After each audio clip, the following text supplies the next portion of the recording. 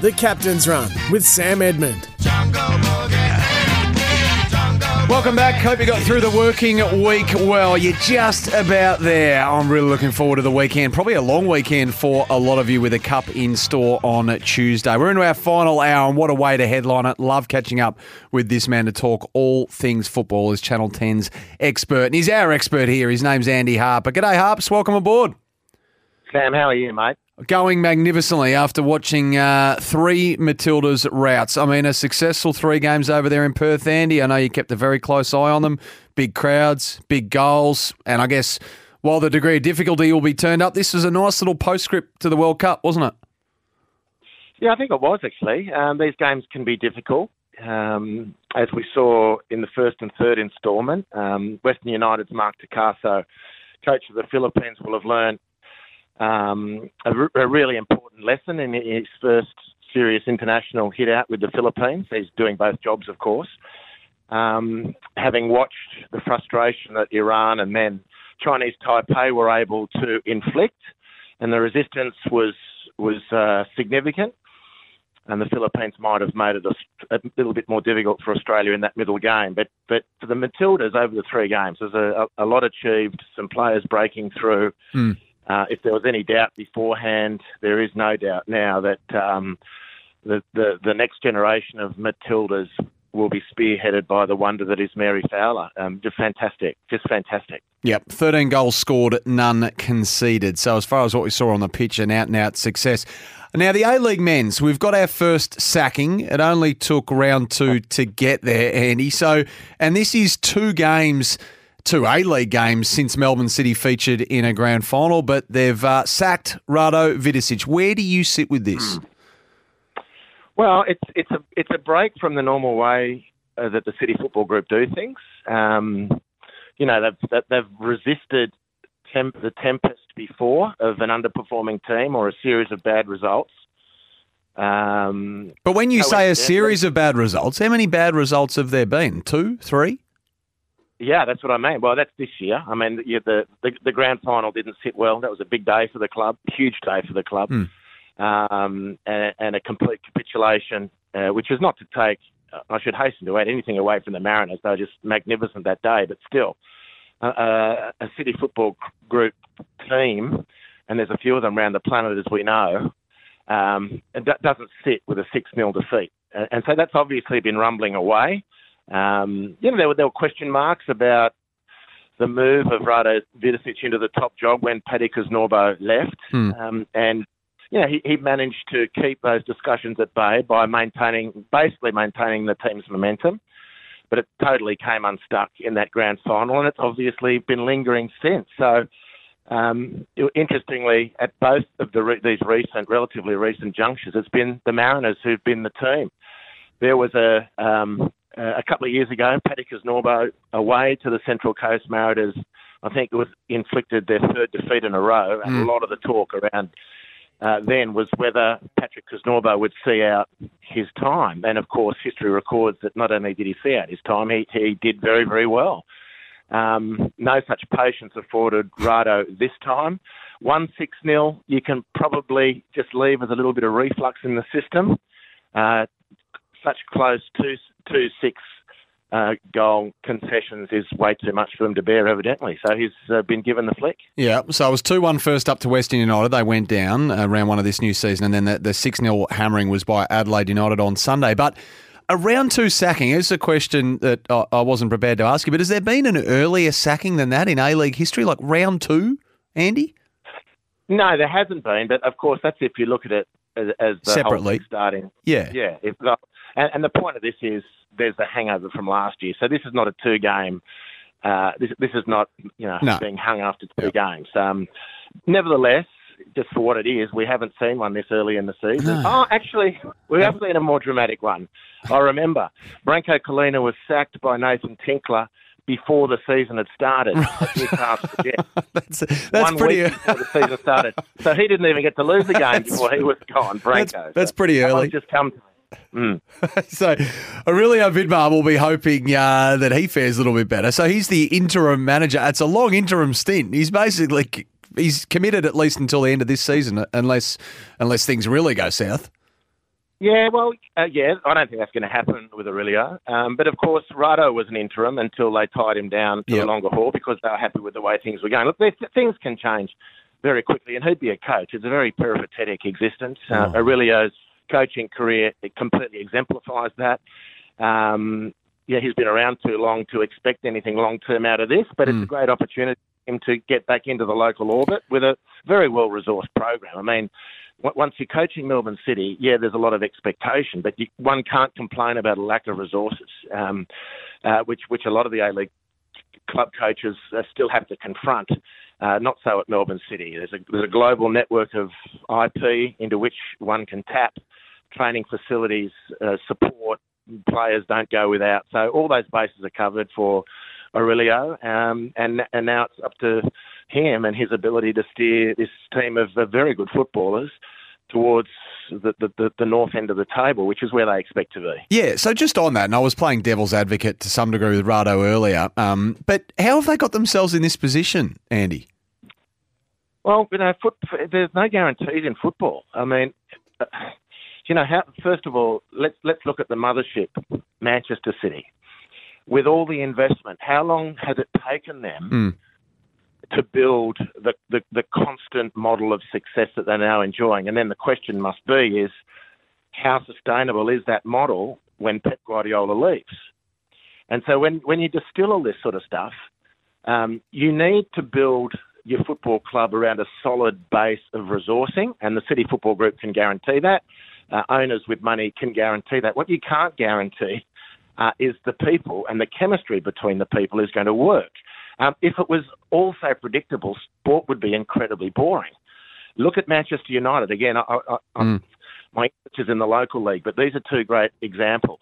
Where have Manchester United been with all their resourcing and their global power as arguably the number one football brand on the planet, at least, over the last decade and a half, if not at the moment, since Alex Ferguson left?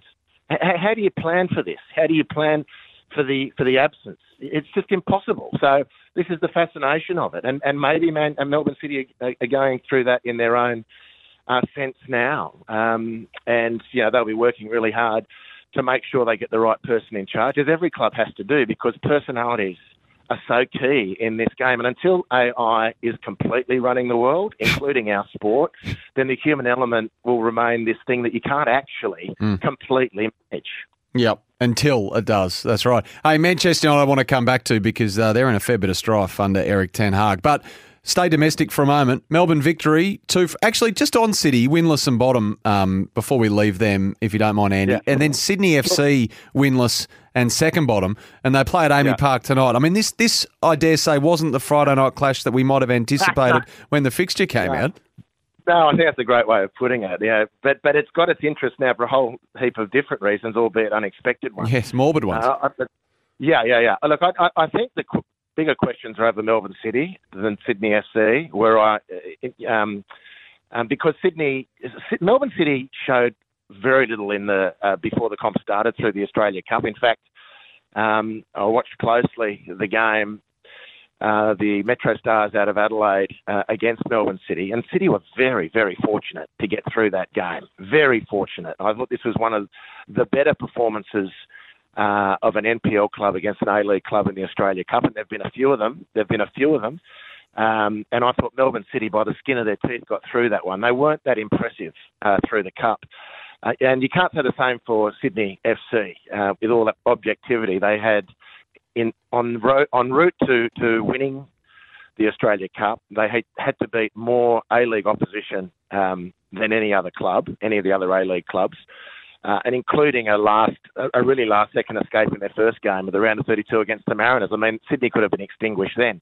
But what we saw through the Cup, particularly in the Cup final, means to me that coming into this Friday night clash, not what the orchestrators of the draw had in mind, but Sydney come in with a little bit more of a spring in their step because of that. Melbourne City have not shown much form at all outside of the Champions League, did a different set of circumstances, and the club should be congratulated for setting themselves up so nicely in the Champions League. But how often do we see in football, form in one comp doesn't translate to form necessarily in another. And fighting fires on two fronts can be difficult.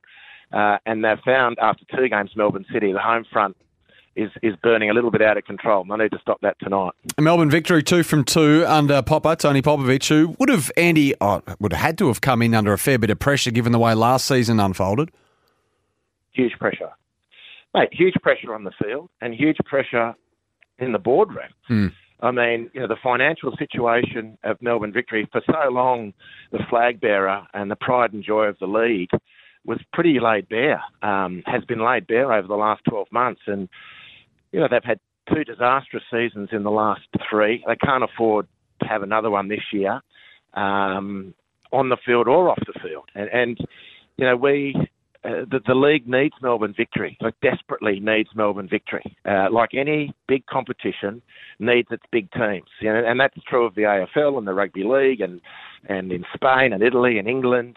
It's the big clubs that drive the business of the leagues. And Melbourne Victory is the biggest. And the league and football in Australia, despite the tribal rivalries that go around this, of course, and we love those, but anyone who says Melbourne Victory isn't central to the success of the A-League isn't really tuned into what's needed. Now, that doesn't mean they have to win every year, but by gosh, we can't afford them to have another year like last year. Yeah, and it was 5-3 over Newcastle. Gee, this is entertaining. The aptly named Bruno Fornaroli, given he found the back of the net 4 times. What about that Rabona? Yeah. Well, he's done 2 at Amy Park. He did 1 in the golden, by my recollection, the golden years of Melbourne City, when they had that Harry Neville, Aaron Moy, Bruno Fornaroli triumvirate, just running roughshod through the comp. And he did a magnificent Rabona pass on halfway in a flowing counter-attack, which resulted in a stunning goal. And then he's done this last week. I can't speak highly enough of my admiration over the years for Bruno Fornaroli. I think I can speak on a lot of people's behalf and think maybe the flame had gone out. Maybe Father Time had consigned Bruno to perhaps a bit part contribution here and there. And I can't say how happy I am that a player of his stature, his humility, what he's provided for Australian football fans came back with a bang last week. It was fantastic. I really hope he can push on and be in the top goal scoring considerations this year, because what he's delivered so far deserves no less. Yeah, geez, it sets the scene nicely for tomorrow night back at Amy, doesn't it? Because they've got the top of the table Adelaide, which should be an absolute cracker. Let's quickly talk EPL before we leave you, Andy. The return of Maurizio Pochettino to Tottenham. Chelsea Spurs this weekend, always a big occasion. It's Tuesday, I think, 7 a.m. our time, the kick-off. Ange's Spurs, that's how they're introduced now. So these games are big anyway, and then you throw Maurizio into the mix. Yeah, and of course Ange. I mean, there were people enthralled by the start of the season of Tottenham, equally who are waiting for Ange to slip or the team to slip. And Chelsea haven't convinced anyone yet. It's been a difficult opening phase of the season for Pochettino, but a London derby can bring out the necessary best of the Chelsea team to have a crack at Tottenham. It's a big challenge for Tottenham, of course, who now have the big target on their back, and no one expected that coming into this season. And, the tall poppy syndrome, it's not confined to Australia. There's a lot of people waiting for the upstart Postecoglou to get his comeuppance. And obviously he'll know that, Ange, and he'll be not fazed by it. In fact, he'll, I dare say, welcome the challenge. But nevertheless, there'll be people, there'll be a lot of cynical people just waiting for the time when the Spurs thing grinds to a halt, and they'll be expecting it's going to start this weekend, particularly those who are of the Chelsea hue. But I don't see it coming anytime quickly. I think it's going to be a mighty clash. Pochettino's an outstanding operator.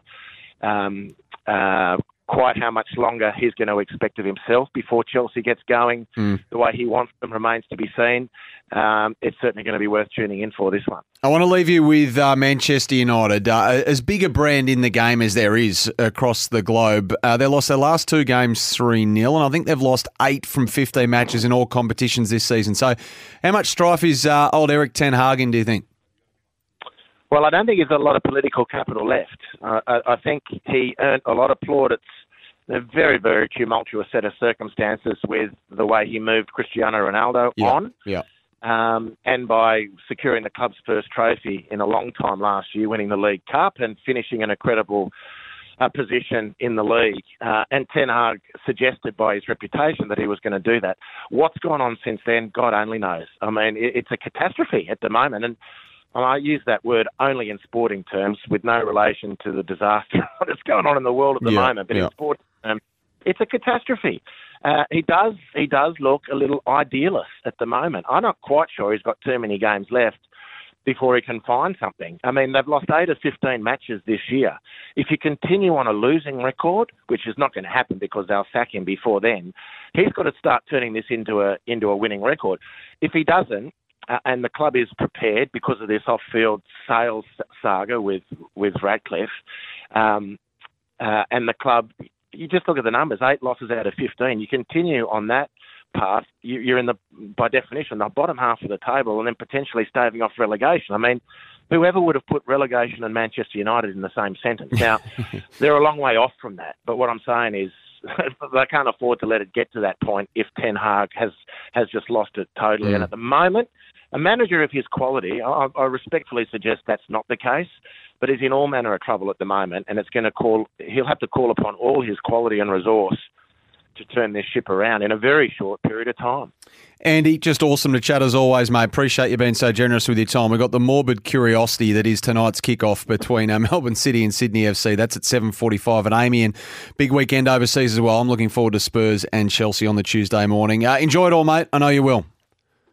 Thanks, Sam. Yeah, it's on Paramount Plus tonight, and there is something fascinating about a train crash which does attract a lot of ghoulish fascination. So tune in. Paramount Plus it is. Andy Harper there, our Channel 10 Paramount Plus football expert, joining us as he does each and every week on the Captain's Run. Melbourne's weather today, cloudy, top of 17, nothing to write home about. That's for City Power, supplying power to homes in the CBD and the inner suburbs. What we can write home about, though, is what's coming up next. A little sprinkling of magic.